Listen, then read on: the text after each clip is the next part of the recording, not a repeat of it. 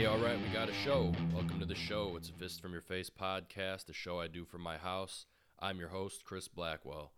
We got a website, www.fistfromyourface.com. You can subscribe there. You'll get an email whenever a new podcast or blog is posted. You could also email me right off the website or email me at fistfromyourface@gmail.com.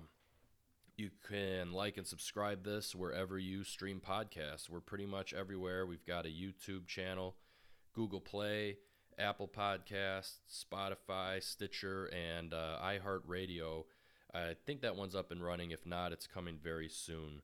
You can like and follow us on social media as well. @FistFromFace is the tag on Facebook, Instagram, and Twitter. All right, now that that's out of the way, I'm really excited about today's episode. This dude I've known for no shit 27 years. I just turned 37 last week. So we were 10 when we met, and that would have been 5th grade in the early 90s. And here we are in 2020, still having a friendship, still hanging out, and we get along as well as we ever have. This dude has been a stand-up comedian in Chicago and other areas of the country since he was 12 years old. But we talked about so much other stuff. We didn't even get to his comedy shit yet. He's going to have to come back and do more episodes. But, man, we talked about video games. He plays a lot of games damn near professionally. We talked about documentaries we've seen, corrupt businessmen like Bernie Madoff and shit. And he told a bunch of stories of his family business, managing properties on the south side of Chicago. I think you'll really enjoy this. Like I said, this guy's a dear friend and pretty much a brother to me for the last 27 years. Please welcome to the show, Darius Kennedy. Streaming video game shit. Yeah. And dude, people make a shit ton of money doing that. Yeah. Too much money, dude. But they do like fucking 8-9 hour streams. So like really? Yeah, dude. Some guys will be like they have like a schedule, so their audience always knows between whatever time and whatever time they'll be streaming. So that's how they get like a lot of live stream clicks instead of just like doing it sporadically, because you slowly build up a following if you're good and entertaining. But like, I'm not good at really good at a lot of games, so I was just gonna be a bad streamer. So you could get a whole following just for that. Like, I'm not that good, but watch me not be good at video games. Yeah, just let people make fun of you in the comments or something. Yeah, for real. I'm like, yeah, I know I suck, man. I know. You don't have to make fun of me or call me an F word like you do when you usually talk to people in the video. The fucking Super Bowl is tomorrow, right? Mm-hmm. And I saw something in the news like, a couple weeks ago. It said the League of Legends tournament got more views than the last Super Bowl did. That's like streaming. This is like all cumulative streaming views and everything. Like numbers added up to more than that. I was like, what? This is a new age. Yeah, dude. Fucked up. And just it's a craze, and it's not gonna die. No. The NBA has a digital, like fucking NBA 2K has a league. So like, they actually, like, NBA teams have like an extension to their roster of just digital gamers that they literally draft. And it's not like you're LeBron James. You're Darius Kennedy. Yeah, you have your own stats. You have all your own shit. I literally represent the Magic or Denver. I think there's maybe like 6 teams that I know of and I've seen. But like, they literally have, like, Ninja would be Fortnite. If Fortnite was a basketball team, he'd be like the main player. Okay. Like, they straight up have a roster of fucking video gamers that are just like, they play for the Magic or they play for the Nuggets, and they're like, there's like maybe like 5 dudes per team. Right. But they're just like the highest ranked NBA 2K or 2K20 gamers, and they sign fucking contracts. What the fuck? And they make like 70, 80K a year to wear a jersey to play a video game online. It's crazy. Wow. So they signed a contract with who? I think it's through EA Sports. Okay. I think so they have a league. Yeah. EA sponsors the league, like the NBA sponsors basketball for, you know, the Magic or whatever. It would be like EA's NBA 2K league, you know, and then like the tournament would be like whatever teams have those esports fucking rosters and shit. That's fucking crazy, dude. Yeah. So these guys do this for a living. Yeah, I think I don't know if Madden has the same thing, but Madden has like a yearly tournament. Like Snoop Dogg's been in it. He's like, I think he won it maybe like 2 years in a row. He would win something, dude. Like that, right? He is fucking. His son plays like professionally. Yeah, his Corday was one of the dudes. He was supposed to go to UCLA. And then I don't know if he got drafted in the NFL, but he definitely played for like UCLA or I read that he USC, like committed to a school or something, and I don't know what happened after that. Yeah, Snoop Dogg is really good. I follow him on Instagram, and he'll fucking record the score after playing somebody. With their gamer tag and everything, and then like his gamer tag, and then the score will be like 60-0 or like fucking 60-3. Like, and that's all on Madden. Yeah, he plays I think on Xbox. He doesn't play on PlayStation. Okay. But yeah, dude, he's like one of the top gamers and shit. Like really one of the top gamers. There's a kicker. He used to kick for the. I don't know if it's Justin Tucker or no. I think it is Justin Tucker. No, it's not. My bad. It's he used to kick for the Minnesota Vikings. I can't remember his name. Okay, but he was a I think either League of Legends or like one of the MMORPG gamers. I can't remember which one it was, but he was, I think, EverQuest or some shit like that. Okay, I've heard of that one. Yeah, that was one of the first MMORPGs, what is it? Fucking, I can't remember. Role play game or something? Yeah, multimedia, online role play game. Man. But yeah, he was big into that shit. And he was so big into that shit, I think they gave him like a limited edition character. So, like, if you got the game between this period and this period, you got his character. You download him or whatever. Yeah, man. A lot of people are into that shit, you know, and it's... Well, wait. Going back to the basketball one. Yeah. Okay, say I start off doing that. How do I, like, build a player? I mean, what do you just, like, start off with a dude and, like, max out all his abilities? Or you have to, like, work out? Yeah. Like okay. Yeah. So you gotta like earn skills. Yeah, you have to build your character. Yeah. So there's like two ways you can go. You can go like regular default NBA rosters where you have a ranking for like just like regular online play. Or you could take the route where you build your own character. You could put, you know, like different uniforms on them, shoes, through like the NBA 2K story mode, you get sponsors. So you get sponsors. Dude. Yeah, dude, like it's like fucking real deep, dude. What? I played 2K19 and kind of got into it and played online and like build my character up. I think I was like a 90 or 91. Okay. Overall, but like you have to play other like 3-on-3 or 5-on-5 other created players.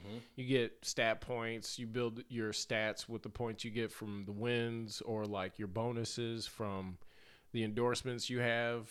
Wow. And you just keep building your player, whether you want to be a 3-point shooter or like a dunker or just defense or like a assisting point guard.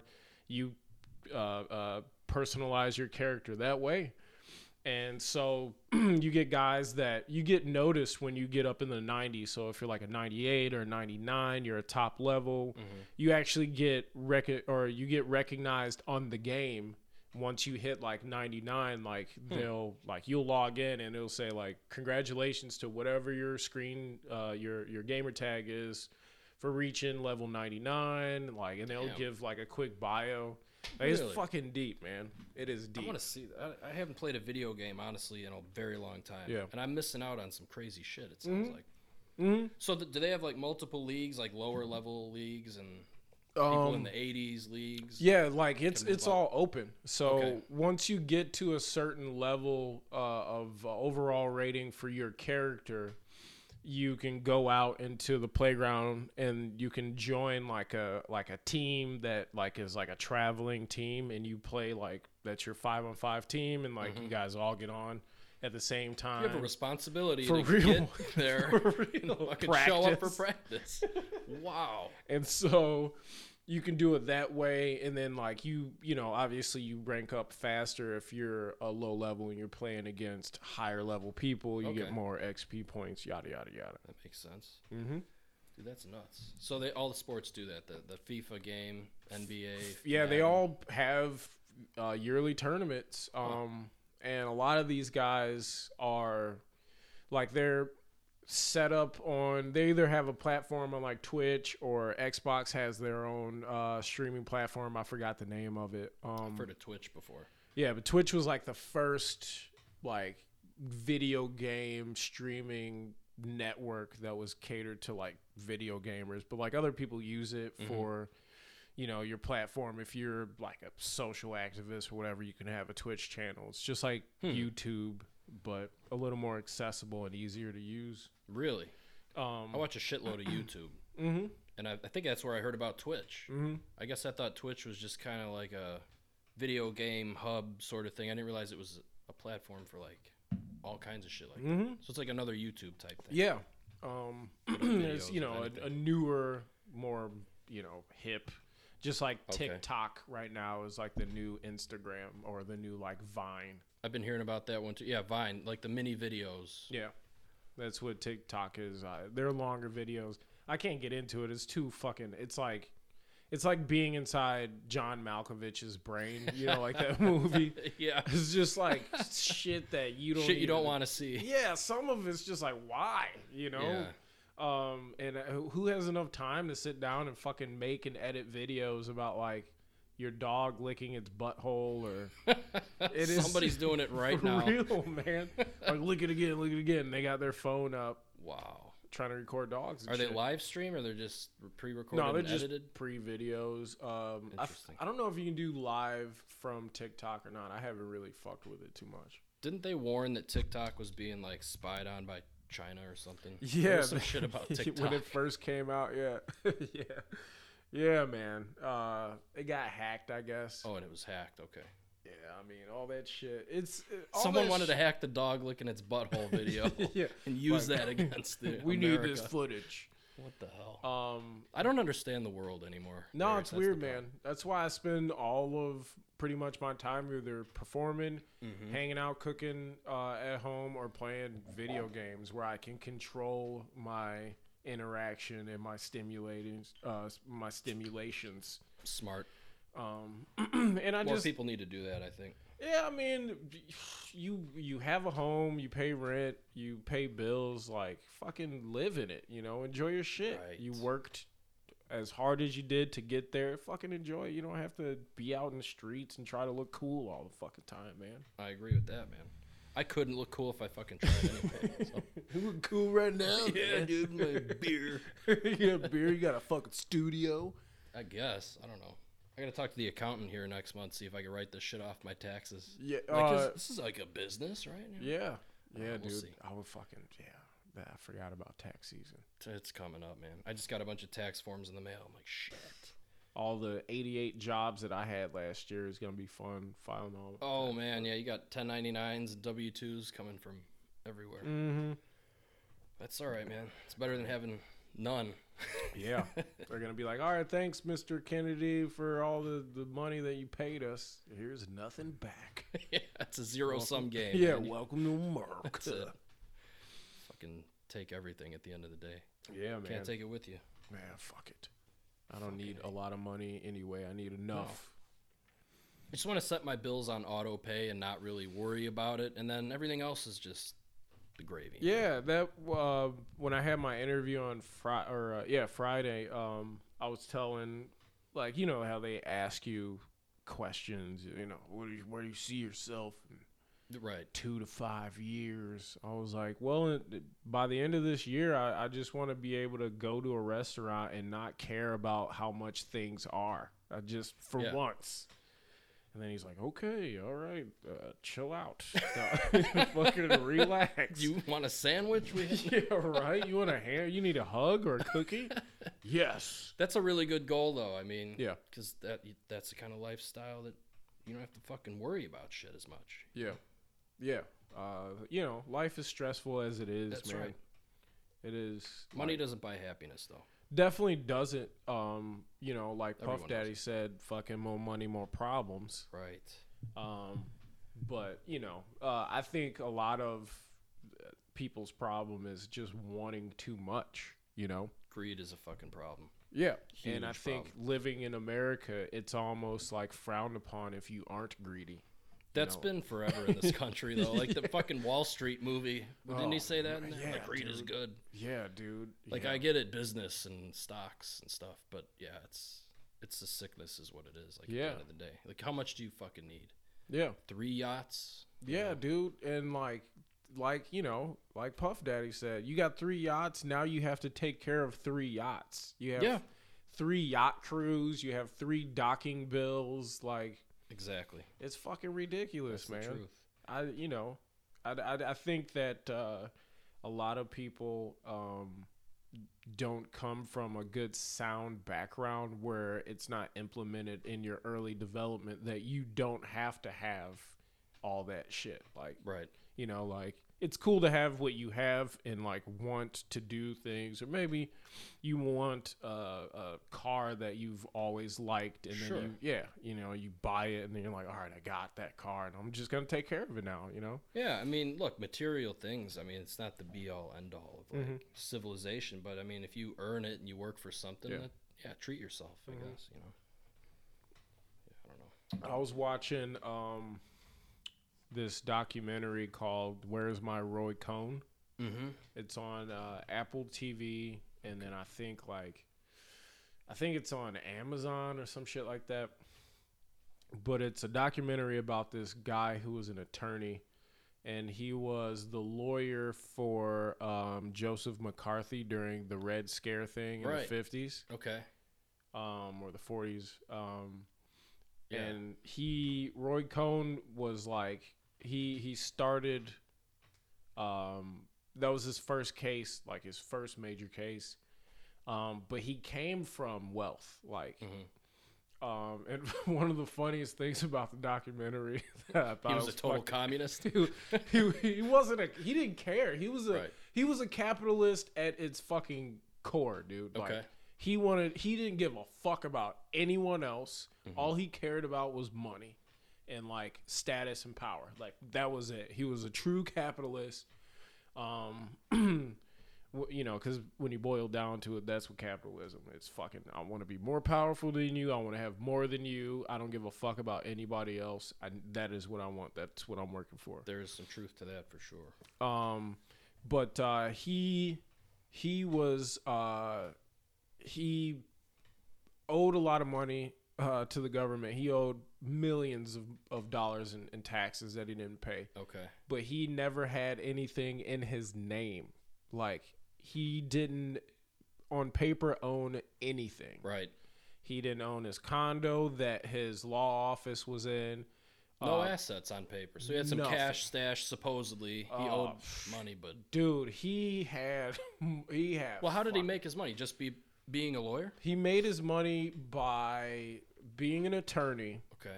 That opened up avenues for him to help out people of power and status, which obviously comes with kickbacks. Sure. Like senators that are going after... Yeah, or lobbyists. Yeah. But what he did was, the Joseph McCarthy thing put him on the map. He later defended... Henry Ford's like great nephew. Because he was suing Ford because I guess he was shat out of like a contract or something. Okay. He sued Ford. Yeah. And one guy was trying to sue Ford. I don't know if he won the case or not, but so that was another case he picked up, and then he defended fucking mob bosses across the board. He was that guy too. Oh my God. Yeah. So he was that guy. And then he also, segueing into the 60s, he ended up, he was embedded in politics. 60 to 70, he did the Ford thing, I think, in 70s. And then towards the end of the 70s, he got into politics. He hooked up with your boy Roger Stone. No shit. Roger Stone, if you did not know this, Roger Stone and Paul Manafort were buddies in the 60s. They actually helped Nixon get elected. I knew they went back with Nixon. I never heard of this Ray Cohn guy, though. Yeah. So he was in the mix back in those days. Yeah, he was an attorney. Like, people would go to him for hookups. Is he still alive? No, he passed away. He actually died of AIDS. Oh, no shit. He was closeted. Okay. And so they suspected during the after the Red Scare, so after the McCarthy hearings, there was the United States versus, the United States Army versus Joseph McCarthy, which was a separate trial because Ray Cohn had a crush on this guy, and his name was G. Edward Shine or some shit. And he was McCarthy's assistant. So Ray Cohn had a crush on McCarthy's assistant. McCarthy and Ray Cohn tried to basically, during the draft, they tried to make it illegal for the United States Army to draft this guy because they just didn't want him to get drafted. Right. They needed him there. Yeah. Roy Cohn's in love with him. Yeah. McCarthy is this guy. Yeah, cool. Yeah, I'm down with this. So they went up against the United States Army, and they had this whole trial that was one of the first televised trials. So this was, they're saying, how did I never hear about this? Because no one wants you to hear about it. No one cared. Yeah. Yeah. I'm gonna watch this shit. So they had this trial, which people were saying this was the first reality TV show. Oh. Before OJ trials and stuff were televised. Before, way back. And also, my bad, I forgot to mention, he also prosecuted Julius and Ethel Rosenberg, who were executed for spying. For with spying. Russia, right? Yeah. Yeah. So he prosecuted them. He defended others. Yeah. And he sued the U.S. Army. Yeah, he tried to sue the U.S. Army because he didn't want place. his crush to go get drafted. Did he pull it off? No, he got drafted. Okay. No, they're shut the fuck up, bro. You're all going to Vietnam. Fuck you. It's what are you talking about? Get the fuck out of here. Wow. We're the government. You're one dude. You have no case. And so they actually tried to make fun of him during the trial, while it was being televised. They called him a fairy. They were dude. They went there back in those days. Oh, yeah, dude. Public shame. Oh, my God. Yeah, so they got all on his case and said a bunch of shit about him. But fast forward a couple of years to Ray Cohn meeting Roger Stone and Paul Manafort. So they started hanging out, and Roger Stone was a big fan of his because he, just the attitude of, I don't fucking care about anybody. Sue the army. Yeah, I'll do whatever the fuck I want to do. If my boyfriend's going to war, fuck that shit. He's staying here. Seems like a Roger Stone type attitude. For real, man. Yeah, from what little I know about him. But Roger Stone just, admired him, and picked up pointers. And then, fast forward maybe a couple years after that, Donald Trump comes around. And Donald Trump is a young real estate developer who took a liking to Ray Cohn because of his style and, what he did. And next thing you know... Badass lawyer. Yeah, he's like, oh, I fucking love this guy. I want to hang out with him. And they both liked each other. I mean, Ray Cohn thought that he was his protege. And so a lot of how Trump is because Ray Cohn told him what to do and how to handle his like his tactics with business and ruthless shit. Yeah, just don't fucking care. Lie, deny everything. Bully everybody. For real, dude. For real. And that was one of his tactics. He was just like deny everything, and deflect, and deny. And so he kind of taught Trump those angles, and then Trump is the way that he is now. But what stopped the whole interaction between Trump and Roy Cohn was Roy Cohn used to hang out at Studio 54. Well, so did Trump, didn't he? Well, I Back mean, in the day? yeah, like everybody the spot for New York. He used to go and Roy Cohn would he was very flamboyant, and he would always need to have the most expensive everything, or the best table, the best hanging out food. with Andy Warhol and shit. Yeah, cocaine and he would, Roy Cohn would like go to events with like a bunch of women, but like everyone that would be in his entourage would be like, Roy's not even talking to those chicks. Like he doesn't even think they exist. It was all for just for show. Yeah. So when Roy Cohn started to get sick, he actually was so cool with the Reagans that Nancy Reagan and Ronald Reagan first thanked him for getting him elected. Really? So he was part of that campaign too. Yeah. Nixon, basically the Republicans, yeah, more or less. Yeah, whoever had the money. 60s on, yeah, right. Yeah. Okay. Because his family, they were all Democrats. Like Roy Cohn came from money in New York. Like his uncle was one of his uncles was the guy who ran and owned Lionel Trains. Oh, the toy train company. Yeah. No and shit. Roy Cohn actually... So that's where his money came from. Yeah, dude. Okay. His money came from... He was old school New York money. And the way that... This cracks me up, and I know I should laugh about it, but it's funny as fuck. The reason why he was even born, he was an only child. His dad was a judge. He was an attorney, and his dad was a judge. His dad was propositioned into marrying Roy Cohn's mom, because Roy Cohn's mom came from this like upper class Jewish family in New York, but she was fucking ugly as shit. She was dirt ugly. Okay. To the point to where objectively ugly. And this is what they're saying during the documentary. They're like, "Oh, Dora Cohen, oh, she was ugly." Like they were saying that she was so repulsive that they basically got her to get married because his family, the Cohen family was, or not Cohen family, her family was so rich and prominent that they were like, "Hey, if you want to be a judge, you got to marry my ugly daughter." Ooh. And he's like, "Okay, it's my chance." Yeah, fucking just cheat on her until she dies. And so, yeah, that's how he came along. And he was the only child. He was extremely intelligent. He graduated Harvard, I think, at the age of 18. Damn. Yeah, so he was just a genius. Yeah, he prodigy lawyer. But fast forward to the late 70s, early 80s. He ends up getting sick, and he's telling everybody that it's like liver cancer. What it was AIDS, and he didn't. He denied it. He had a facelift, and he had like the scars from getting a facelift on his face. And somebody asked him if he ever got a facelift, and he said no. Yeah.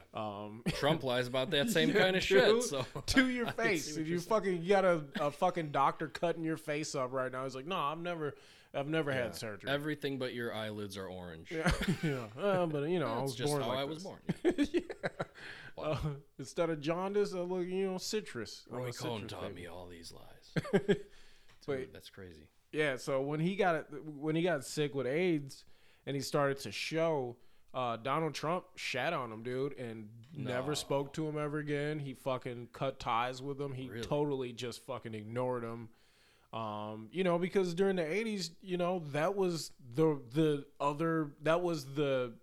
that decade's Red Scare, you know, they were afraid of gay people. They were afraid of everything. And so, like, you didn't want to associate with him. It was so it came out that he had AIDS, and that's when... Well, it came out, but he never admitted to it. I see. Yeah, but everybody just knew, I see. Because Trump of distanced himself at that point. Mm-hmm, because of his lifestyle. Ray Cohn, his partner even said he used to have sex every day. And he didn't have sex with men that took care of themselves. And he also, like, went to Studio 54 and fucked around there. And, like... Yeah, it was, like, pretty much an orgy in that place, from what I understand. Yeah, I've seen the movie, and then I've seen a lot of documentaries about it. And, like... Yeah, I just saw one about the owners and shit. Yeah. Yeah, just crazy shit going on in there. Yeah. They bring, like, fucking ponies in there, like, have insane parties. Yeah, just you know, a mound of blow. Yeah. That movie is actually really good. I forgot fucking Mike Myers is in that movie, and he's one of the club owners. Really? Yeah, I need to see that again. He's the dark-haired Jewish club owner dude. Yeah. But that's Mike Myers. Oh man, I gotta check that out again. Yeah, I fucking forgot about that. There's a scene in that movie where he like literally goes upstairs and then he like. He's got like a mound of coke on this table, and he just shoves his face into it. Yeah, and he comes Scarface back, style. Yeah, for real. He's like, I'm ready to party now, and he goes, it's fucking crazy, man. I asked my parents recently. I'm like, was there cocaine everywhere in the '80s? Just be honest, you know. I don't know. Not my parents. They're like, no, but you know, I think they were a little older. Yeah. Than to, you know, be in that scene.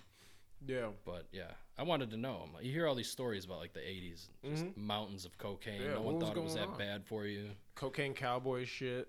I never saw that one. That movie is fucking. Yeah, I heard that was insane. It is amazing how much cocaine was moving through Miami in the '70s, and like they would pay off everybody, dude. The fucking. The sheriffs, the fucking airports, the fucking boat launch people, like everybody was getting money, and they were moving. Like the guy said, they were making fucking like $5 million a day or some shit like that. At least. Fucking crazy. Like per plane load or something, it was like 5-10 million. It's fucking crazy. Well, like the movie Blow with Johnny Depp, that was pretty, I think, accurate as far as, you know, that George Young guy being tied in with that shit. That one dude owned his own island in the Bahamas, remember? Yeah, fucking... that's where they tried to have the fire Diego. Festival. Yeah, right. Yeah. That's that island where they fucking Ja ruled. Yeah. That was a crazy documentary. It was called like Martin's K or something like that. Norman K. Norman K. Yeah, remember Johnny Depp? Who the fuck is Norman K? That's the name of the island. Yeah. Oh, okay. Diego, he fucking shows up. Diego's all fucked Just up off of blow. He's like, I'll tell you what, George. You tried to fuck me. I'm gonna fuck you. Fuck you. And he fucking gets him shot and shit. That's right. Yeah, Put the gun in his mouth. Yeah, dude, that shit was crazy. It's intense. Yeah, I don't know. man. Sometimes I wonder, like, these George Young guys. I mean, they played that movie like his daughter never came to see him again, and blah blah blah. But other than that, like, was it worth it? Like, you live a lifestyle of insane wealth and, you know, extravagance, and you got to do some time in prison. But like, I don't know. That's a good question. Or what's that dude, Bernie Madoff? Oh my god. You know what I mean? $50 billion. He killed himself, right? His son did. Oh yeah, everybody died around him. I thought I thought Bernie killed himself. No, but he's still locked up. His son killed himself. One of his sons died of cancer. That's right. And then his wife died of fucking cancer too. Oh, she did. I didn't know that. Yeah, dude, that is fucking crazy to me. There was a great movie they made for like HBO with Robert De Niro was Bernie Madoff. Yeah, did you see that? Oh, Wizard man. of Oz or something like that. Oh Wizard man, of Oz. dude, that was pretty crazy. Yeah, dude. I mean, the son hung himself like on the anniversary of his conviction. And, yeah, dude. And he didn't seem to fucking give a shit. He's a sociopath. Oh my god, it's creepy. Man. I guess you couldn't even ask him if it was worth it because he has no emotion. He doesn't have any. You know what I mean? You have to be deranged or committed to not giving a fuck about life or not being like fucking tied down to emotions of life in order to take that much amount of money from people for that long and then see your whole family just fucking disintegrate. And not only that, people that lost money through his shady deals committed suicide because they thought they were billionaires and then lost everything. And fucking, that's insane. Yeah, dude. That dude deserves to be locked up forever. Yeah, I was pretty upset when I found out. I mean, like, not like I gave him $50 or anything, because I couldn't invest shit into his Ponzi scheme. A hedge fund. I'd be like, hey, where you have to be accredited investor to begin with. Yeah, dude. Yeah, man. I was upset because I was like, man, there's so many people that don't have shit, and not only that he'd take money from people that did have shit, but like, you could have, if you wanted to be a Robin Hood, you could have like, all right, yeah, I took all this money from all these people, but I built like fucking homes for homeless people. Right. Or like, you know, like nobody ever does that shit. Like, there was a guy, I'm going to tell you a story. There was a guy, nobody talks about him much, but he was like the second largest fraud to Bernie Madoff. His name's Tom Petters. He was from Minneapolis. I actually worked on his airplane one time. It was in Milwaukee. And it was a 727 outfitted as a private jet. So, you know, like a commercial airliner size plane. And he was doing the same thing with Bernie Madoff. He wasn't like a Wall Street guy, but he would, he like bought up some companies and he would fake invoices, and it was like total fraud. He was, they did a show called American Greed. They did an episode about him. And it was called Generous with Other People's Money. Because he would do that. He would like have charities, and he had like a son that died in an accident, so he would like give all this money to different causes, but he stole all of it, and it was like $50 billion. Wow. So he's in Leavenworth prison to this day. Yeah, nobody wants to be like, oh, this guy's a hero. Yeah. Yeah. I mean, I know a guy who used to fly him around, and he used to just, you know, $1,000 tips to the pilots and shit, cash. Shit, dude. But he stole all that money. We got to break him out of jail, man. Get him another plane. Back on the scene. He was not that bad of a guy. For real, man. I don't know. That's fucking nuts, man. I don't know if they're going to do a movie about him, but that would be a really good movie. There's so many of these fucking Gordon Gekko people. Yeah, well, I mean, we need a Roy Cohn to go after him. That would have been what's that guy? Michael fucking the guy who was the attorney for Stormy Daniels. Isn't he locked up now? Yeah, dude. Avenatti? Yeah, is that his Avenatti, name? Yeah. What the fuck? What was his man? deal? I kind of stopped listening to all that shit after a while. It started with well, I mean, first off, if you're gonna try to sue the president of the United States, you gotta know that they're gonna fucking be on your ass, dude. Yeah. You think? You know what I mean? Like, you can't fart in a fucking non-farting area. Like, you gotta fucking go home and fart, get in your car and fart. But what does he do? He like tries to extort people? He tried to extort Nike. That's right. Because of some deal that they were doing with someone, and he like had some emails and some letters, and he was trying to extort them out of like $40 million or some shit. And of course Nike's like, well, man, fuck you, bro. And then they took it public. And of course. He also, oh man, he had like a couple of like 3 infractions on him, I think.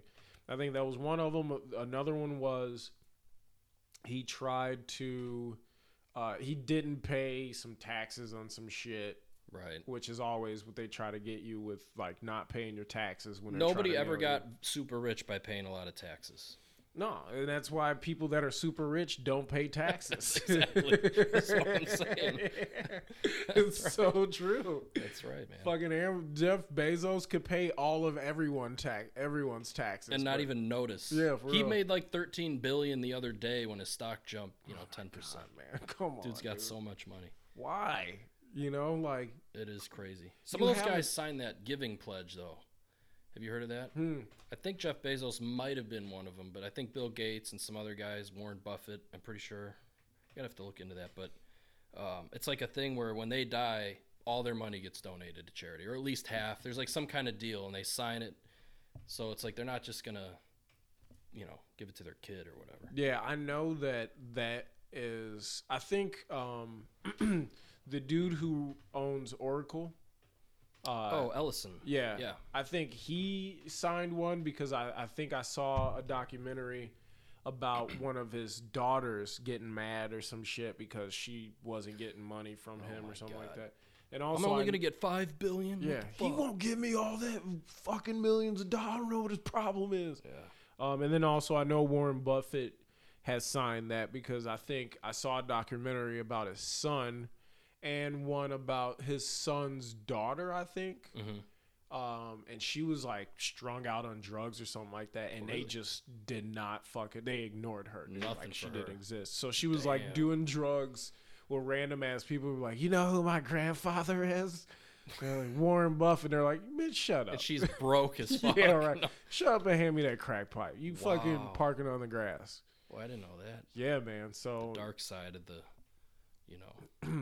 there's always a dark side. yeah, like I think that people that make that much money, like they once they get to that level, they're like, I'm not giving fucking shit to my shitty ass fucking niece or my dumb ass grandson. Like he fucking plays Minecraft all the time and Well, like the Pritzker family, we have Governor Pritzker now here in Illinois. yeah.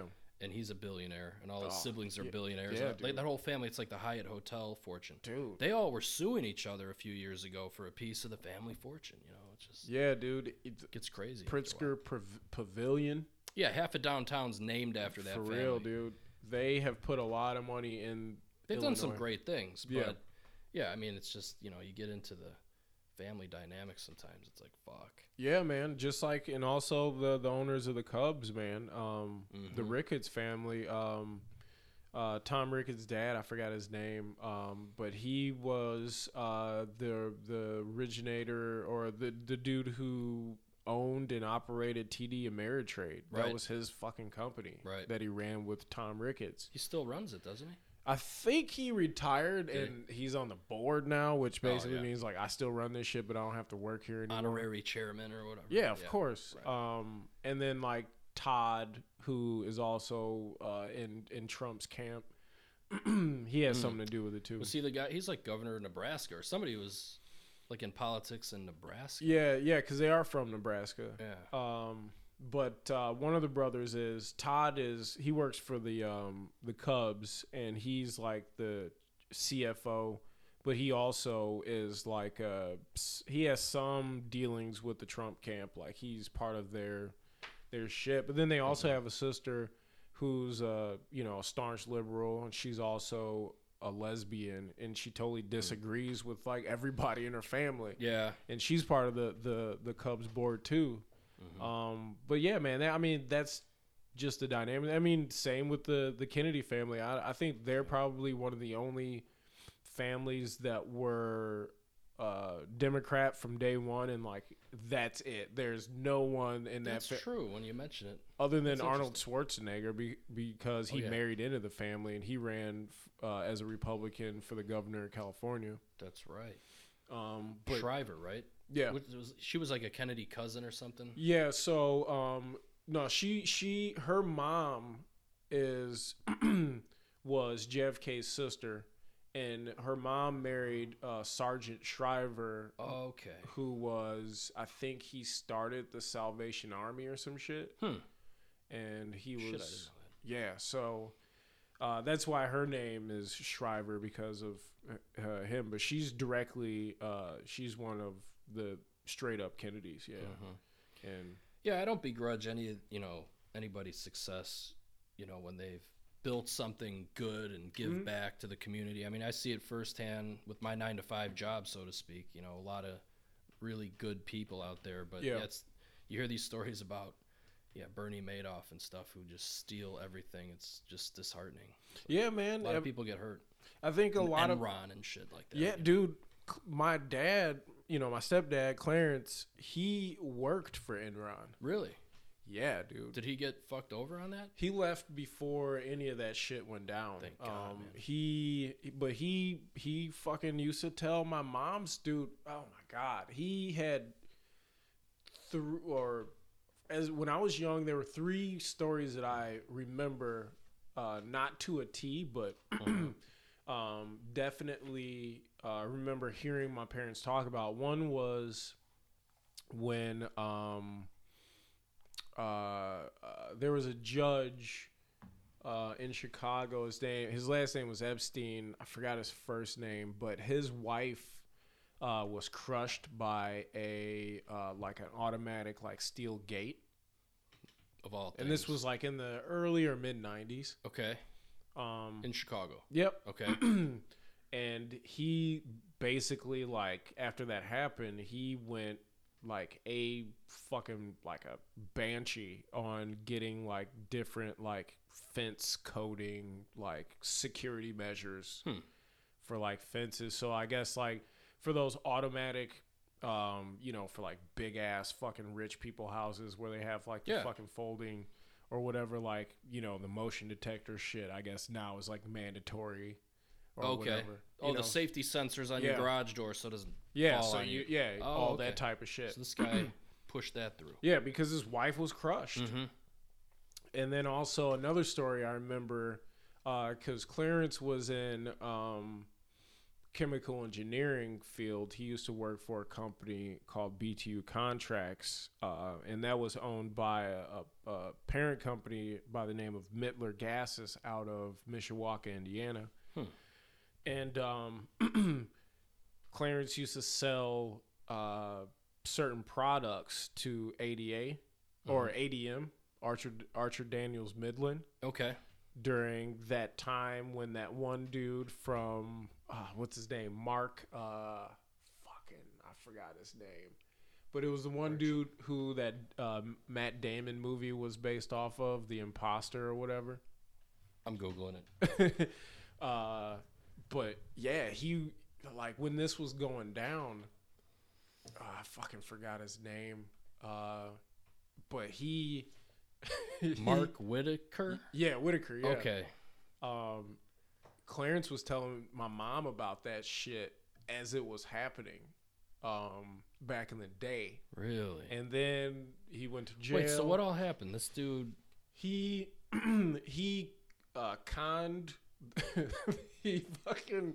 It's a funny story. Decatur, Illinois-based bioproducts division at ADM. Yeah. He became the highest level corporate executive in U.S. history to become an FBI whistleblower. Yeah. For 3 years, he acted as a cooperating witness for the FBI, which was investigating ADM for price fixing. Yeah. I kind of seem to remember this from the 90s. Yeah. He was sentenced to 9 years in federal prison for embezzling $9.5 million from ADM at the same time he was assisting the investigation. So he's playing both sides of the fence this whole time. Dude. He's stealing money and ratting on everyone else. Oh my God! So he and Clarence knew this dude or what? Clarence knew what was. I mean, because it was when you're dealing with chemicals on the in the most purest form, base level of chemicals. Mm-hmm. You're dealing with starches, you're dealing with, because what he was doing was there was it all started because their cornstarch, like, which you make syrup, you make everything in this country, high fructose corn syrup. That's exactly what was wrong. There was something going on with like the molecules or the yeast, or something was happening where it wasn't producing cornstarch fast enough, and they thought that somebody tampered with the mixture, so he became a mole. Okay. Basically to cover his ass. So he was like, "Yeah, somebody's in here. They're fucking shit up." And then like, it's not me though. Yeah. And that was the beginning of it. But then he also basically just said that, like, he would go into work and be like, "Yeah, like ADM, Nick, the guy who is his boss, he's like, yeah, their price they're trying to fix prices with this Japanese company, so so the whole market will, everybody will make money, basically, like it'll just be at one level. They won't raise their prices for this, and they won't raise their prices for that, so we'll all just keep making money, and nobody will lose out." So basically it was his idea because he was trying to cover his ass for not producing enough high fructose corn syrup. Creative. And then he went and told the FBI that they were doing this. So he would be like, he would tell his boss like, hey, I need like Japan is asking me for like $5 million and they won't say anything about us price fixing. And then he would like go back and tell the FBI like, yeah, they're telling me they're doing a deal with Japan. Yeah. So wow. he would like, yeah, dude. So he would like wear a wire, like purposefully fuck the wire up so like they couldn't hear the meeting because they weren't price fixing. Holy shit, man. Yeah, dude. It was, I mean, the funniest, the movie is fucking hilarious, dude. It is hilarious. And Matt Damon was in the movie about this whole thing. All yeah, right. he dude, is. I gotta catch up on dude, so much shit. It's funny. I own the movie.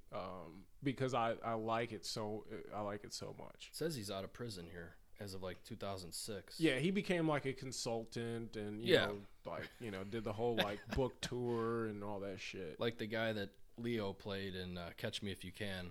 Yeah. He was like consulting for like check fraud after because he kind of knew the ins and outs of all the. And the same with Jordan fucking Belfort, yeah. The Wolf of Wall Street guy. Yeah.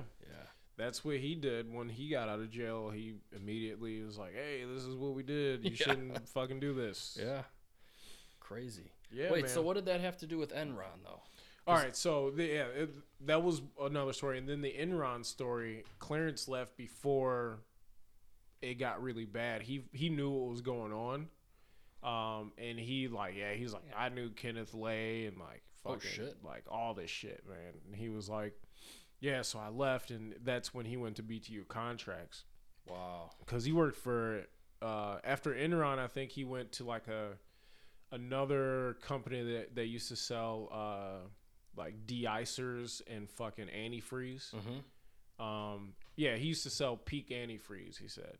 Okay. Like it's a huge name brand. Yeah. Wow. But he kind of like had a suspicion about these Enron guys. Yeah, he was like, this makes no sense. Yeah.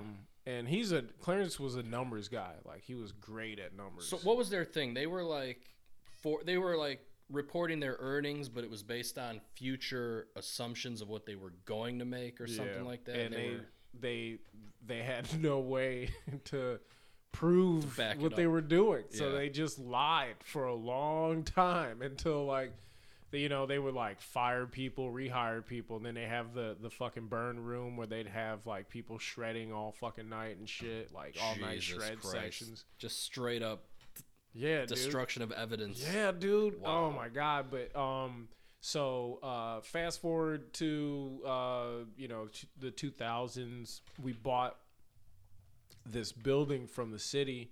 And we were retrofitting it to be... Your family did. For people that are listening, your family was into real estate for a long time in Chicago. Real estate and property management on the south side. And so we bought this building from the city of Chicago, and we retrofitted the building to be a LEED certified building. Yeah. Which is like a green initiative, right? Mm-hmm. Yeah. And there's certain steps you need to take. One is, in order to have a seal...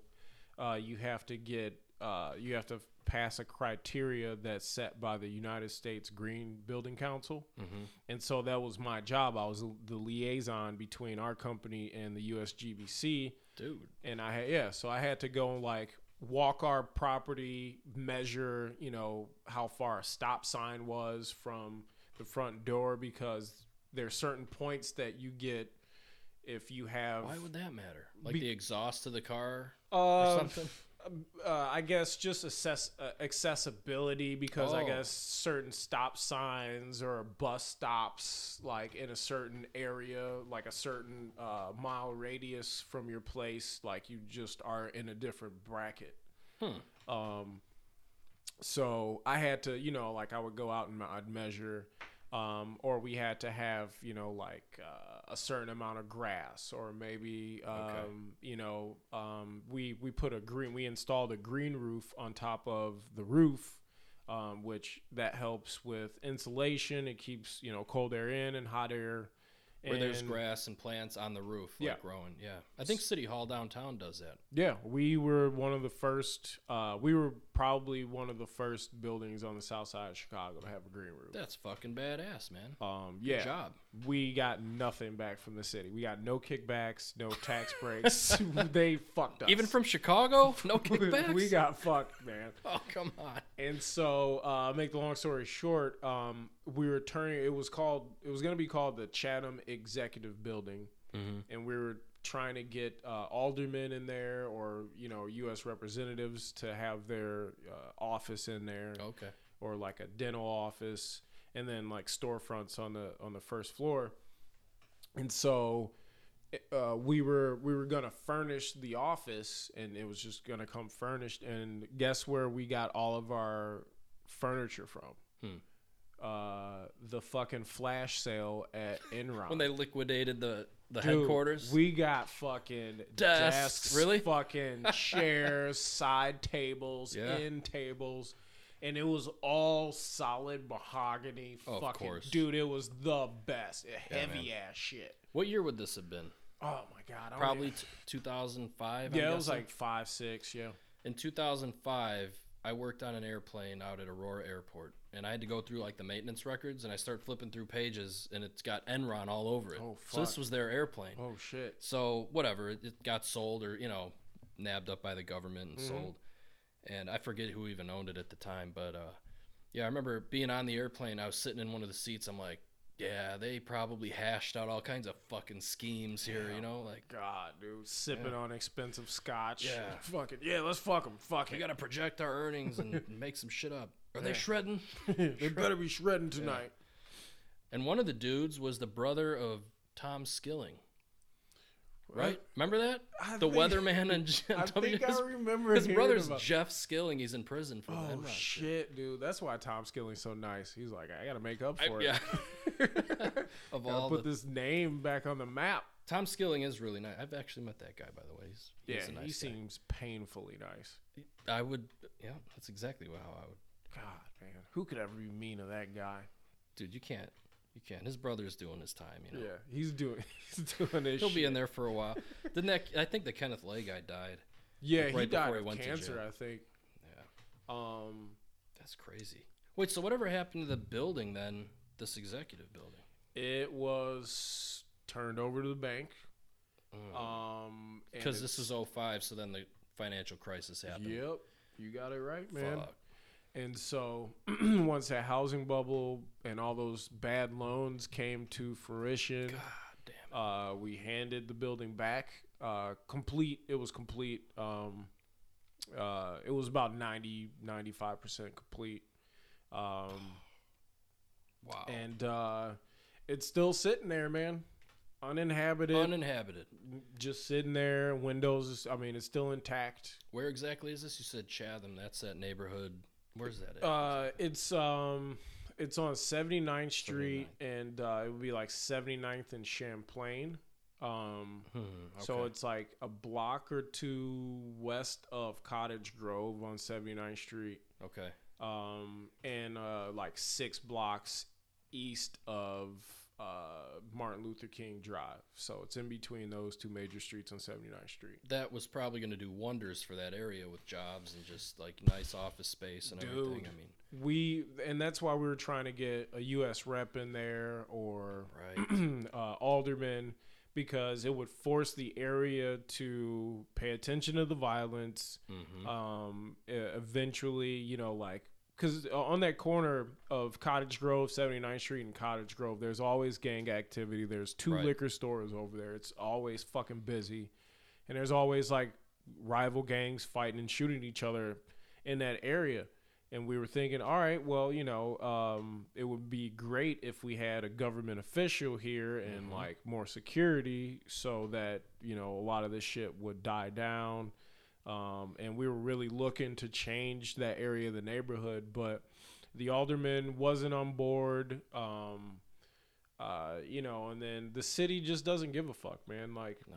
They don't care if it's not in Lincoln Park or Lakeview or the prominent areas. Like, they don't give a fuck, because that's what people were supposed to do on the south side is supposed to shoot and kill each other, and like that was it. So it was frustrating, man, because we put a lot of work into that. Like I remember going to architect meetings and trying to figure out, like, you know, walls and how to fit in a fucking elevator shaft, and like no shit. It was so like the actual design, you had to be integrated in that for the LEED certification. So you were involved in the whole construction of this building. Yeah, from ground. I mean, wow, man, that's a huge project. Yeah, it was a great project, man. I loved being a part of it. That's so sad that did not come to fruition. Yeah, dude, that was part of the demise of our company, and a lot of the stress that my dad was going through and my mom was going through, like during that period, man. So there was a lot of ill will that I had towards just construction and housing and the city during that time, because it added for a lot of stress, man. Yeah. And you remember when we went out to dinner for your birthday, and I was talking about when I had those bad migraines, and that was during that time. Yeah. That I was so stressed out that I thought I had a fucking brain tumor, and I had to get, you know, a CT scan because of all that stress and shit. But yeah, man, it would have been really nice. That's crazy. It would have been really nice, man. Fucking green roof and all that shit. A lot of people got really fucked in 2008. You know, my dad, he happened to get laid off from his job right in like the fall of 08. And he had a rental property. Of course, it was like one of those interest-only mortgages, and everything was great because property values were going up. So he loses his job, the housing market crashes, and he hasn't paid off any of the loans. So he got pretty well fucked on that too. You know, I mean, he's doing fine now. He's retired at this point. Yeah. We play golf and stuff every couple of weeks during the summer. And talk about football during the winter, but yeah, I mean, it was just a rough time for everybody. Yeah, dude, it was fucking super tough, man. Yeah. But you know, it's also life, and it's a learning experience, and then you pay more attention to the shit that you do, and then you project, you know, more, and you're like, all right, well, I know if something happens now, then I got to make sure that yada yada yada is taken care of. But yeah, but if we all had a crystal ball, we could see the shit coming. I mean, you know, I bought my last place we lived in, right in 2009. So the whole thing started to kind of collapse, and prices were down. I thought I was kind of getting in. It hadn't bottomed out yet. So, you know, I was underwater on that place for a while. It's just, you know, you can't time everything perfectly all the time. Yeah, man. You get caught up in this wave of bullshit that you have nothing to do with how it started. Yeah. And then you got people that nobody went to jail for that one. Yeah. No.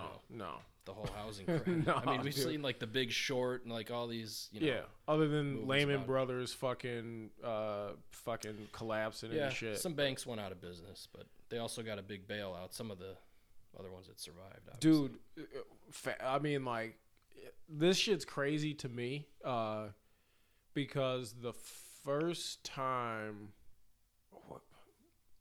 I was in New York, I want to say, I don't know if it's the first or the fucking second, man. I think it was the first because my cousin was there. We went, we landed in New York, and Lehman Brothers had just collapsed and shut down that day. Okay. And we ate at chaos over dude, there. It was fucking weird. Yeah. We ate at a steakhouse literally across the street on Wall Street, like right. It was off of Times Square-ish. Okay. So it was that building that had Lehman Brothers at the top, and then like the ticker running. Oh yeah. Everyone's seen that before. We were eating at a steakhouse that, like, if I walked to the window, like, and I looked up, that's what I saw. And I wasn't paying attention to any of this shit during that time, but I remember my mom, like, just like, this is crazy. And she was talking to one of, like, our servers, and our server was like, yeah, we've had a bunch of guys in here just drinking and crying. Oh, man. And he was like, it's been a weird day. I was like, sitting there, I'm like, I just want to eat this fucking sirloin right now. And fucking, I remember that steak like I ate it yesterday. I remember. Fucking, it was amazing. Just the vibe in the room, and just like everyone's in shock. Yeah, dude, it was just a quiet. I I'd have never really hung out in New York, but we were at a steakhouse and it was quiet, and I felt that was very weird. Everyone's just so depressed. Yeah, just eating their last porterhouse at this place. Man. But I had I had a bomb ass steak. I had a sirloin. The chef was on point. Dude, he was crushing it. I had like this Parmesan crusted sirloin. Oh yeah. With this like rosemary and truffle like wine sauce. Damn.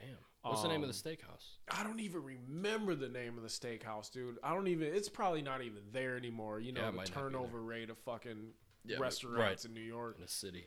But it was fucking amazing, man. And that's really why I remember that day, is because I remember eating that steak and I remember my mom going like, yeah, they just shut down. I was like, that's crazy. This steak was fucking awesome, though. Wow. Yeah, man. Crazy, wild shit. Yeah, I know some of those guys still went on to do big things. I mean, like the old CEOs of some of those banks. I know, you know, they're like, some of them own baseball teams now. Yep. You know, they're still out there. Yeah, I mean, you know, they all landed on their feet just fine. Most of them. Yeah, when you're that wealthy and connected, you can carve out a path for yourself somehow. Sure. And they're obviously smart businessmen, and they know what the fuck they're doing. It's just, you know, nobody really saw that bubble coming. I don't think. Fucking crazy, man. The Big Short, that was a good movie, though. That was. Steve Carell was fucking awesome in that. Yeah, dude, he was. I like that a lot, and also Christian Bale too. Oh yeah, he was like that offbeat heavy metal guy, and he's like the only one that saw it was coming. Yeah, that was fucking nuts, crazy, dude. Man. They're all based on real people, I guess. I mean, didn't it kind of summarize at the end, like most of those movies do? Like, where are they now? Yeah, he was in. I think he was in Silicon Valley. Okay.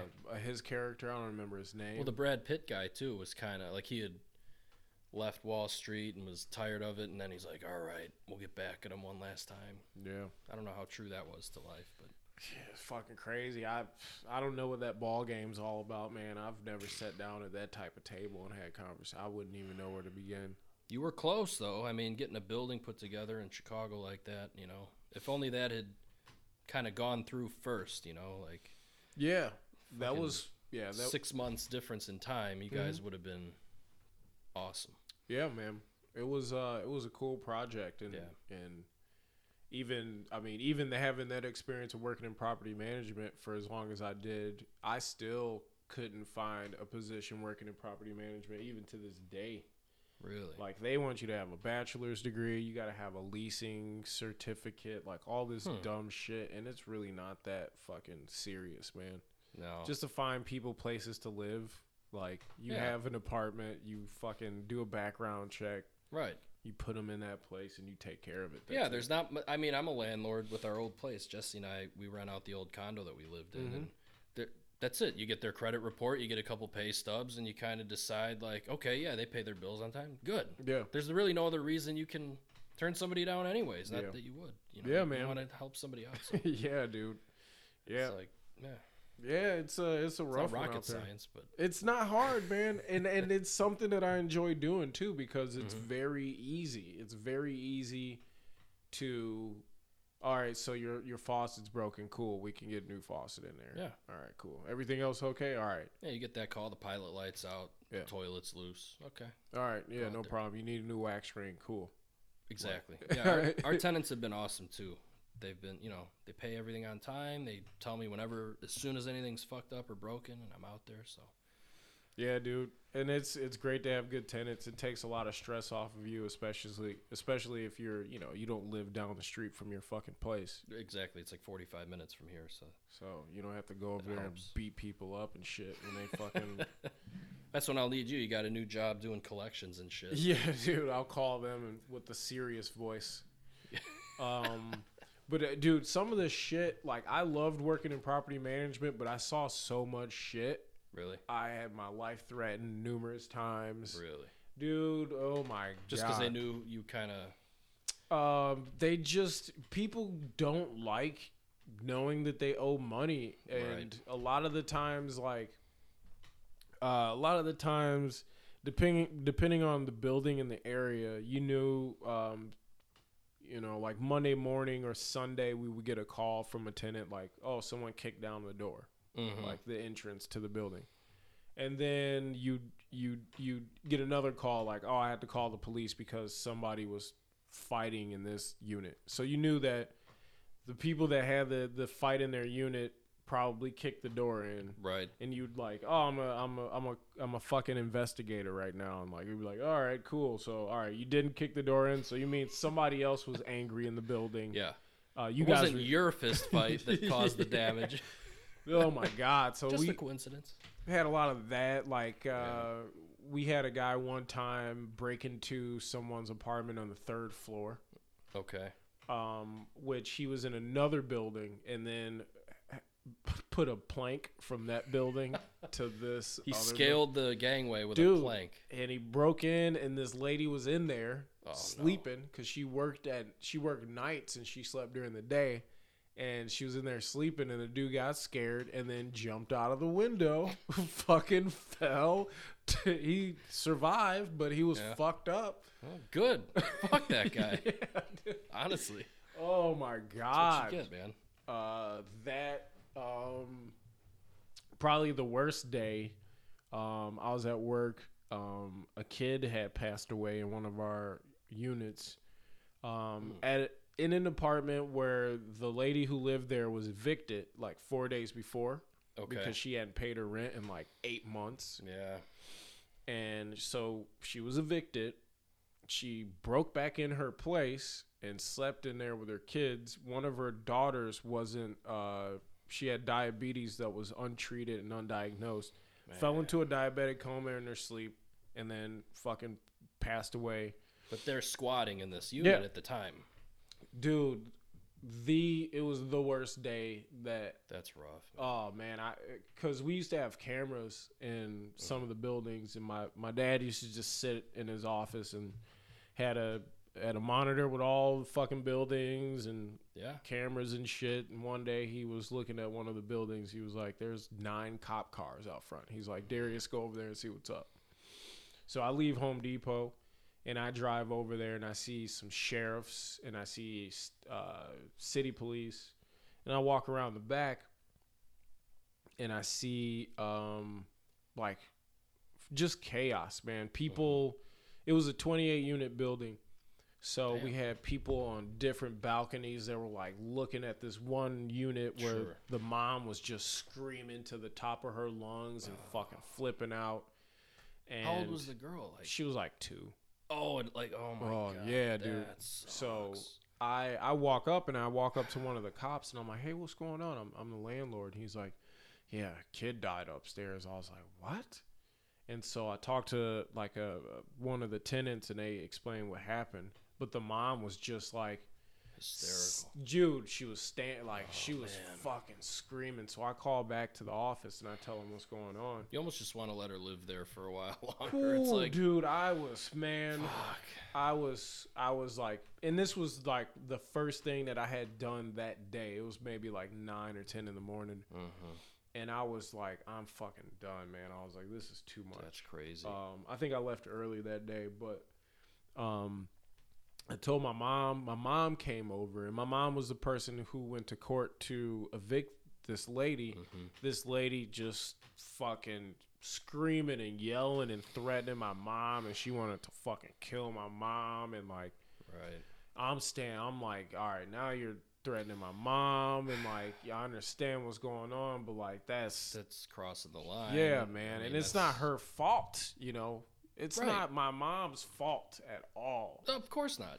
And nobody wants your child to pass away because you didn't pay your fucking rent. That's crazy. One kind of has, I was going to say one has nothing to do with the other, but obviously they're, if you're unemployed and broke, you don't have the health care or the rent money. So it's kind of related, but it's not at the same time. Yeah. And it's sad is what it is. Yeah, it was, and it just hit me, and I was like, I can't do this, man. You got a 28-unit building. That's one building. Oh, yeah. So you've got hundreds of tenants scattered around. Dude, stories galore. There's always something going on. You know, we had one lady who was paranoid schizophrenic, and she fucking barricaded herself in her unit with her child and like wouldn't answer the door. And then, you know, we started to freak out because her family would call us and to do like a wellness check, and she changed the lock so I couldn't get in. And then one day... well, at what point can you tell them, like, no, you got to call the police to do a wellness check? Like, well, how is it? You know what I'm saying? Yeah, why but would they call you? You got to take into consideration, too, not a lot of black folks want to call the cops. You know, like, and especially in, you know, in the hood, nobody wants a you know, cop come knocking on your door. Forgive my naivete. No, it's all good, dude. And then also... like, just call the police. They'll help you. And a lot of the times, cops don't give a fuck, and they won't show up. And then, you know, I've heard that. You know, or they'll show up 5 hours later, and you're just, like, sitting there waiting for cops to maybe show up. Thanks for the wellness check. Yeah, you know.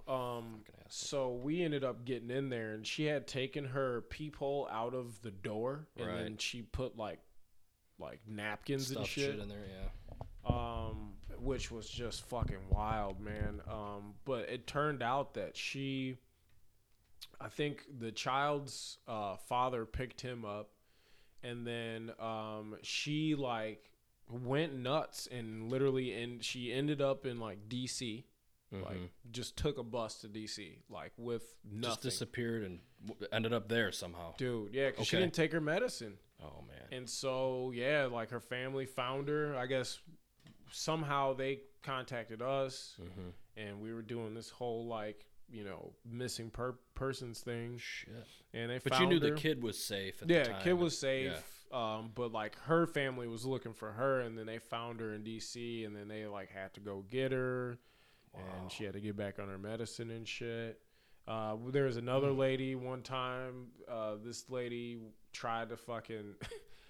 She was also schizophrenic. I think she was bipolar. And where our home base, where our office was, we had 28 units in that building. Fuck. And it was a converted... It used to be a hotel, like back in the fucking early 20s. Okay. And I found this out. Well, I knew it used to be a hotel, but I looked at like one of the old phone boxes, and where all the phone lines run through, it was like a circuit box, and you could see stickers and like lead pencils from like inspectors for the electrical company that like marked off the date, and like they were fucking the 20s, 1920s. Like, yeah, G. Smith, fucking 1920. Holy shit. Fucking F. Thompson, fucking 1935. So this is like all original wiring and everything. Yeah, in this old building. school. Okay. So what this lady did, she lived in the building, and what she did was she started cutting those wires. Oh shit. These were still active phone lines and stuff? Okay. You know, landlines and shit. And so she started cutting these wires, and then people started calling like, you know, AT&T like every 2 days. So I started seeing this AT&T truck at my building like for a whole week. I'm like, what's going on, man? What are you guys doing? Installing new lines or some shit? Right. And they were like, no, maintenance call. And like, you know, someone's phone isn't working. And I was like, what the fuck? So we found out that one of the tenants found her like cutting the wires. And then she started cutting all the wires for cable TV throughout the building. She was like paranoid or something? Yeah, dude. Okay. She said, oh my gosh. She said that the wires were hurting her brain and her heart. So she had to cut them. Naturally. Yeah. So I was like, oh shit. Wow. But since the building was a landmark type of building, like an old building, they didn't drill through the facade when they were installing cable lines. So what they do in like old buildings is they drill through like a hole from, you know, the line outside, and then they encase the wires in like a plastic or PVC type, like it looks like a little square box, but they usually have it the same color as the paint or the whatever theme you got, so it kind of blends in. Right. But it runs like in the corner of your fucking, you know, ceiling and shit, so it's not... Oh, sure, yeah, I've seen that before. You know, so you see it, but it's not like standing out and shit. Right. So she like opened up one of the casings and started cutting that, and then people's fucking shit, you know, and then like, Right. So we found out that she was doing this. Told her daughter. Her daughter's like, yeah, she's not on her medicine. And I went upstairs because somebody was like, hey, she's here right now. You might want to come upstairs. So I like walk upstairs with Clarence. And we're in the building walking around, and she's walking around the hallway with a drywall saw. And she's like, I'm gonna fucking fuck you up. So she starts yelling at Clarence with a jagged drywall saw. Clarence is like, okay, like he just thought it was fucking funny too. Ex-Nebraska Cornhusker football dude, player. Yeah, come at me, dog. Okay. I'll knock you over with one fucking stiff arm, Try lady. So she started threatening him, and she ended up running out of the building. So my mom called the cops, and then she threatened my mom, like, because we had a huge picture glass window that was in our storefront, which was our office. She was just standing out front and like fucking threatening. My mom's like, I'm gonna fuck you up, bitch. I'm gonna fuck you up, bitch. And my mom's like, okay. Yeah, right. Like, and so she was like threatening us. We called the cops, or she called the cops. Maybe like 5 minutes later, one of the sergeants from the precinct that was near us pulls up on the sidewalk across the street and was just watching her act crazy. Really? And then he rolled up with his partner, and he was like, hey, bitch, put that fucking shit down. You ain't no carpenter. That's what he said. I was fucking dying, dude. Oh, my God. I was fucking dying. He said, you ain't no fucking carpenter. Put that down. And I was fucking dying. But how did he know she's not a carpenter? Yeah, man. Because she was wearing like a muumuu. Oh, my God, dude. It was fucking... You should write a book, man. Oh, my God, dude. It'd take forever. Landlording on the south side of Chicago, 101. And, I mean, relatives have told us that, like, plenty of times, man.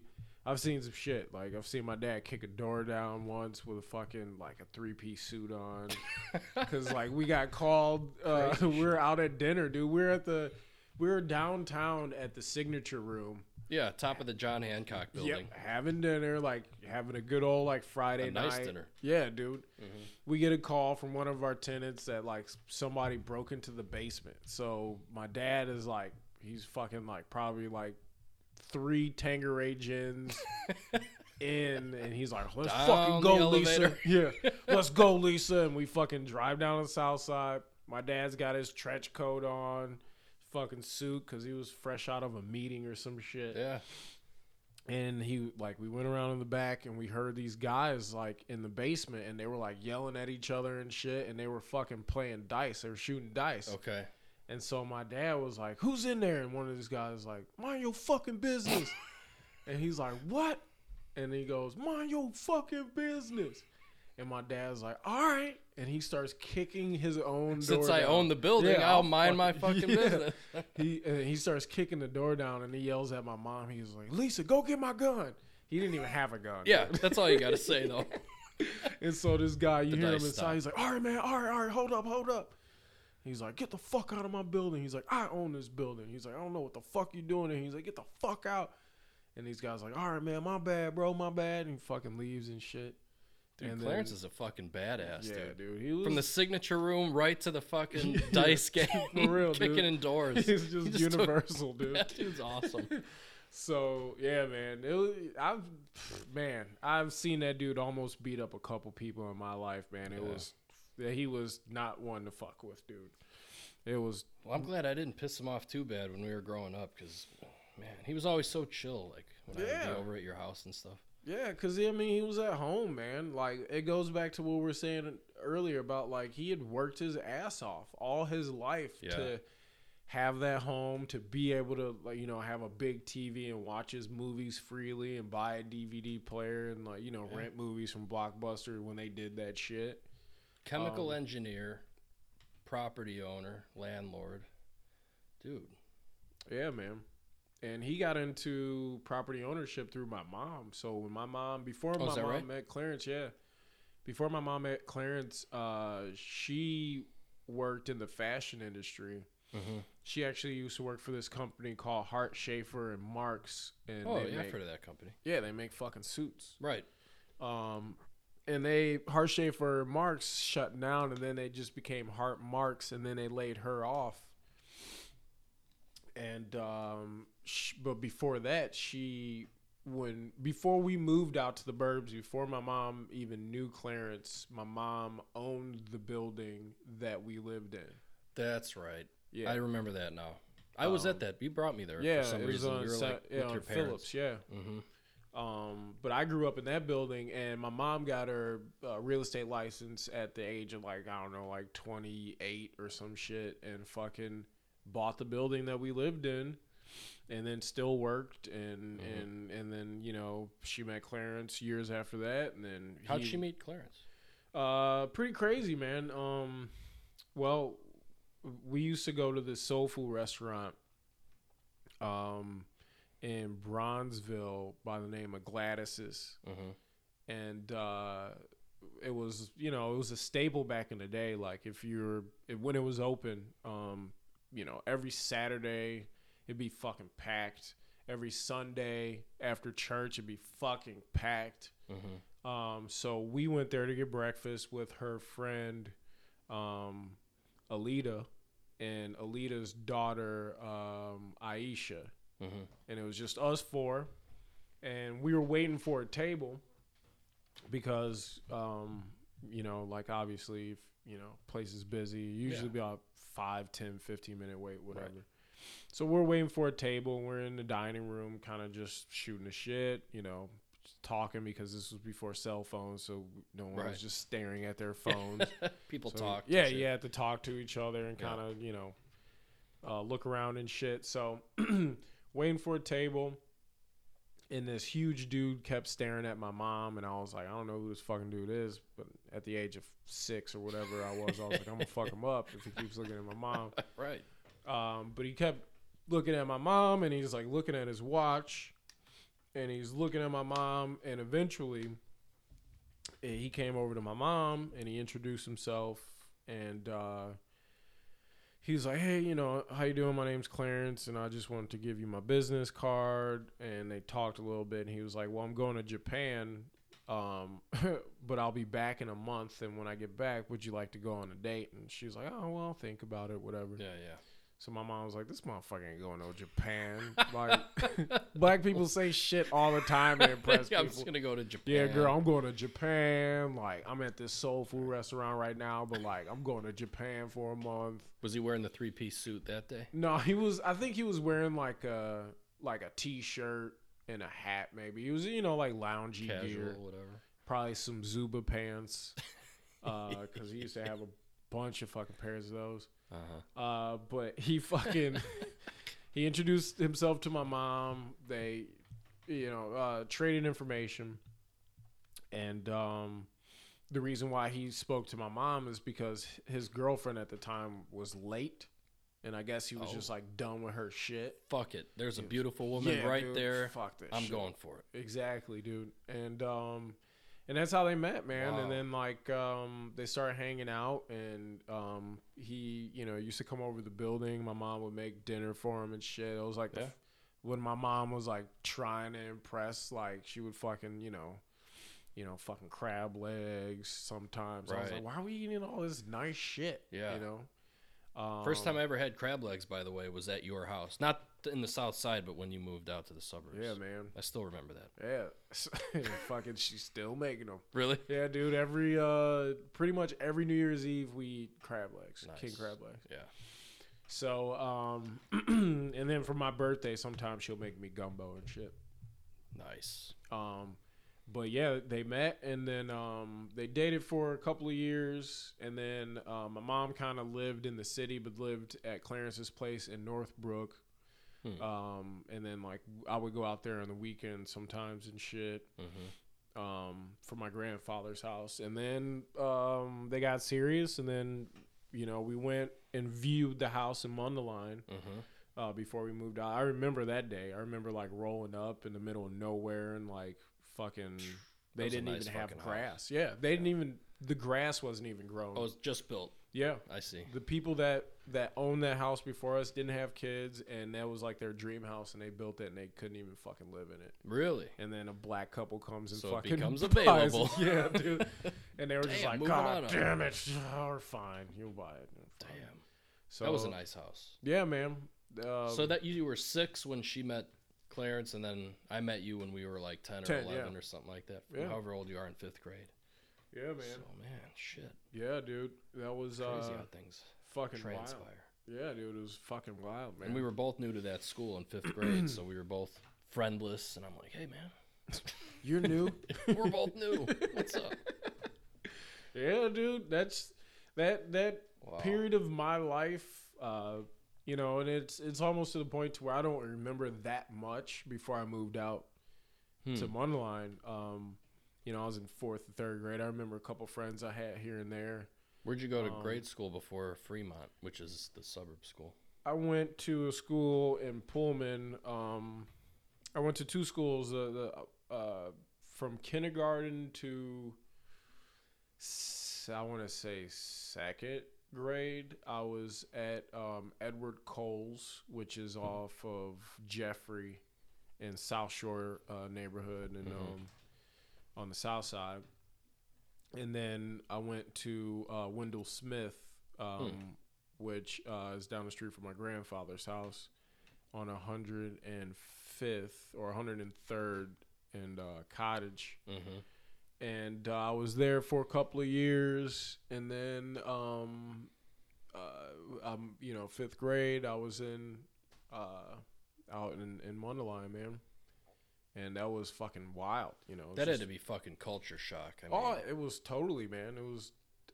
I didn't understand why everybody loved B96 so much. I was like, 107.5 is that shit. I don't know what you all's problem is. Why we listen to? Is that still the same thing, B96? They probably do play that. Party Bash. Whatever. Yeah, dude. Everything that's on those Now CDs. Now, Yeah. 48. Fucking La Boucher. And fucking Ace of Base. Ace of Base. For real, man. I remember that. Another night, another dream. That was the fucking jam. It's the worst music ever. Oh my god, dude, the worst. Yeah, I got man. into like Q101 when I was like 10, 11. And I listened to all the like grunge shit. Yeah, dude. Yeah, But, I do remember all that B96 stuff too. It was yeah, awful. dude. All that shit, man. Definitely not what you were listening to. Fuck, On man. the south side. It was, dude. It was. I literally I'm remember. like, hey, do you like Nirvana? You're like, what? Yeah, I mean, 5th grade was my introduction. Really, my introduction into rock was. So Clarence used to get boxes of CDs and VHS tapes from his ex-girlfriend, who he like basically dumped for my mom.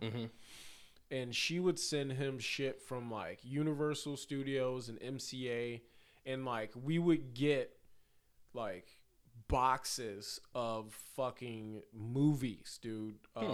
Like there were screeners. How'd you get those? I have no idea. Just I had have 'em. no idea. And All like right. when they were like brand fucking new movies, dude. Like, you know, Really? like shit that Like were not at family video yet. Basically. no. And there were screeners, so you know you'd be watching the movies, and then it would pop up like property of MCA, you know, at the bottom of the screen, and then it will fade away. But like that's how I saw People Under the Stairs, dude. All those was a great movies, movie. dude. That one Martin Short movie where he gets stung by a bee and he's in like a helicopter or like a what was that called? yeah, I fucking forgot. Like twins, all that Yeah, shit. yeah, right. But she used to give him like music too, so that was the first time I had like heard Bob Marley album from start to finish. And it was because of her I got to listen to Jimi Hendrix, and that's how it started. Like, Okay. Jimi Hendrix, Are You Experienced, the whole album CD. Hell I'm yeah. fucking obsessed over that shit. And that was my intro to rock. And then, like Pearl Jam and grunge and Silverchair and fucking Nirvana. Well, you picked up the bass somewhere in middle school, I remember. Yeah, 8th grade, man. 8th grade. Yeah, started playing. Playing Bush songs at the school dance, if I remember correctly. Yeah, dude. We were Milk. That was our band. Milk, that's right. We were fucking Milk. Dave Steppen, shout out to Dave on drums. Anthony Jameson. Yep. That ginger fuck on guitar or whatever. Oh, man. And you on bass. Yep. And then and Scott Taggart on Scott Taggart on the guitar. I remember him too. Yeah, I ran away to his house. When I was like, when I was in like 6th grade or 7th grade, I ran away to his house because my parents used to travel a lot. And I think at this time they were in like Austria. Yeah, dude, they were in like they went to Austria and then they went to Monaco. Damn. Yeah. That's a nice trip. And they left me with this lady who was supposed to like take care of me and shit, but she was bulimic. Yeah, dude. She would like. Where'd she come from? Family friend or something? Yeah, family. A friend of a family friend's. Okay. But she like, I don't remember how old I was, but 6th or 7th grade. But she would come in from whatever she was doing and like raid our fridge, and then she would go puke it up in the bathroom. Fuck? And I was like, what is this? What's going on? Yeah, this is new. Yeah, so I like told my mom, I was like, every time she eats, she goes in the bathroom and she throws up. Wow. I'm like, it's weird. So she left me with that lady, but that lady would like leave me for hours because she would go take care of her like grandkids. Mm-hmm. So like I would be at home, like one day I was just like, I'm fucking sick of this shit, man. So I left. Going to Scott's house. Yeah, I'm going to Scott Taggart's house. I'm going to Hawthorne Woods. I'm running away. Wow. So I like called Sophie and like Liz and like fucking Scott Taggart and like rode my bike up to Hawthorne Woods. Fucking went to a bunch of garage sales. And bought like some knee pads for my rollerblades for like $5. Like, all the shit to do. I was like, I'm gonna when you're running myself from your bulimic babysitter and buy some knee pads. Oh man, she's gonna need these for the next time she goes to the bathroom. When she's blowing chunks. Oh my god. So yeah, I did that, and then I went over to Scott Taggart's house, and I like admitted to Scott Taggart's parents that I had ran away that day because my babysitter was just weird. And then they called like McHenry or Lake Zurich cops, and then Hawthorne Woods cops, and then Hawthorne Woods cops dropped me off in Mundelein. The Hawthorne Woods cop. Yeah. And they took me back home, and then like my parents were back at that time, and they were like, "What are you doing? What's going on?" I was like, "She's throwing up whenever she eats food." It's freaking me out. I'm fucking freaked out, and she left me home all day for 2 days. Like, what the fuck? I bet Clarence told her to fuck right off. My mom, dude, they both did. I mean, they were upset that I was smart enough to not stay out like late, Right. Like I think I got home around like 7. And that's not even really running away. That's just getting out of there for a little while. Yeah. I was like, I can take care of myself, Dude, you know who I remember was your babysitter? Mama Dorothy. Oh my God, man. That's fucking that's ingrained in my memory. Yeah, man. Yep, dude. Yeah, she was staying at the house before she passed away. Like, I think a couple years before she passed away, she stayed with us because she lived in the city, and her husband, Archie, at the time was just like a fucking asshole. Okay. And my mom was like, fuck that. She's like, you're staying with me. I'll take care of you. Yeah, but she used to get on my nerves, and I used to get on her nerves. And I remember her being hilarious. Yeah, I don't know why. She just was like super nice, man. Yeah. And Mama Dorothy's dad was he was Irish and Cherokee Indian. Oh shit. Yeah, straight up. Which would make you what, like blood wise? Fucking a mutt. But some percentage Cherokee then. Okay. And then you were at my 30th birthday party. I had some of my cousins from Evansville, Indiana that were like fucking straight up his nephews. Okay. Or like great nephews, they fucking came. So they were I kind of remember meeting them. White as shit, fucking hanging out, and they were like, "Yeah, we're fucking cousins." I was like, "This is fucking cool, man." I remember that because I was confused. Yeah, like why are these? You're like, these are my nice cousins. I'm like, I don't know anything about you, Darius. I've known you 30 years, but I keep learning shit. Yeah, dude. Yeah, man. That's awesome, man. But we got in touch with them like after a while because his family wouldn't talk to him for years because he married a black lady and had 13 kids. Hey, good for them, man. That's awesome. Yeah. They really stuck it to him. So that's really the answer, I think, to all race relations. Black and white people just gotta fuck more. Yeah. Make babies. I'm trying, man. Look, fiance is white as That's fuck. right. Your fiance's awesome, by the way, Yeah. man. She's so sweet. Yeah, she's Met her super last week. nice. It's so ridiculous how much like we're completely different people, dude. Yeah. She's so much not like me, and I'm so much not like her. But that's how you know it's gonna last. Because Yeah. Jesse and I are kind of opposites, but I need that. Yeah. She balances me out, and same vice versa. So, Yeah, dude. Kelly definitely does the same, man. like you're stronger together. Mhm. You know. Yeah, we're a good team for Yeah. sure. We're a good team. I take care of her and look out for her, and she does the responsible things that I don't do. Yeah, exactly. Straight up. You need her as much as she needs you. Yeah. So. But yeah, man, it's good. I'm lucky. We're both lucky. Shit. We are. We're both very lucky. Well, hey, man, we've been going for like an hour and 40 already, if you can believe it. Yep, I can believe it. Why don't we stop this and just drink more? All right, cool. All right. Bye, everybody. Peace.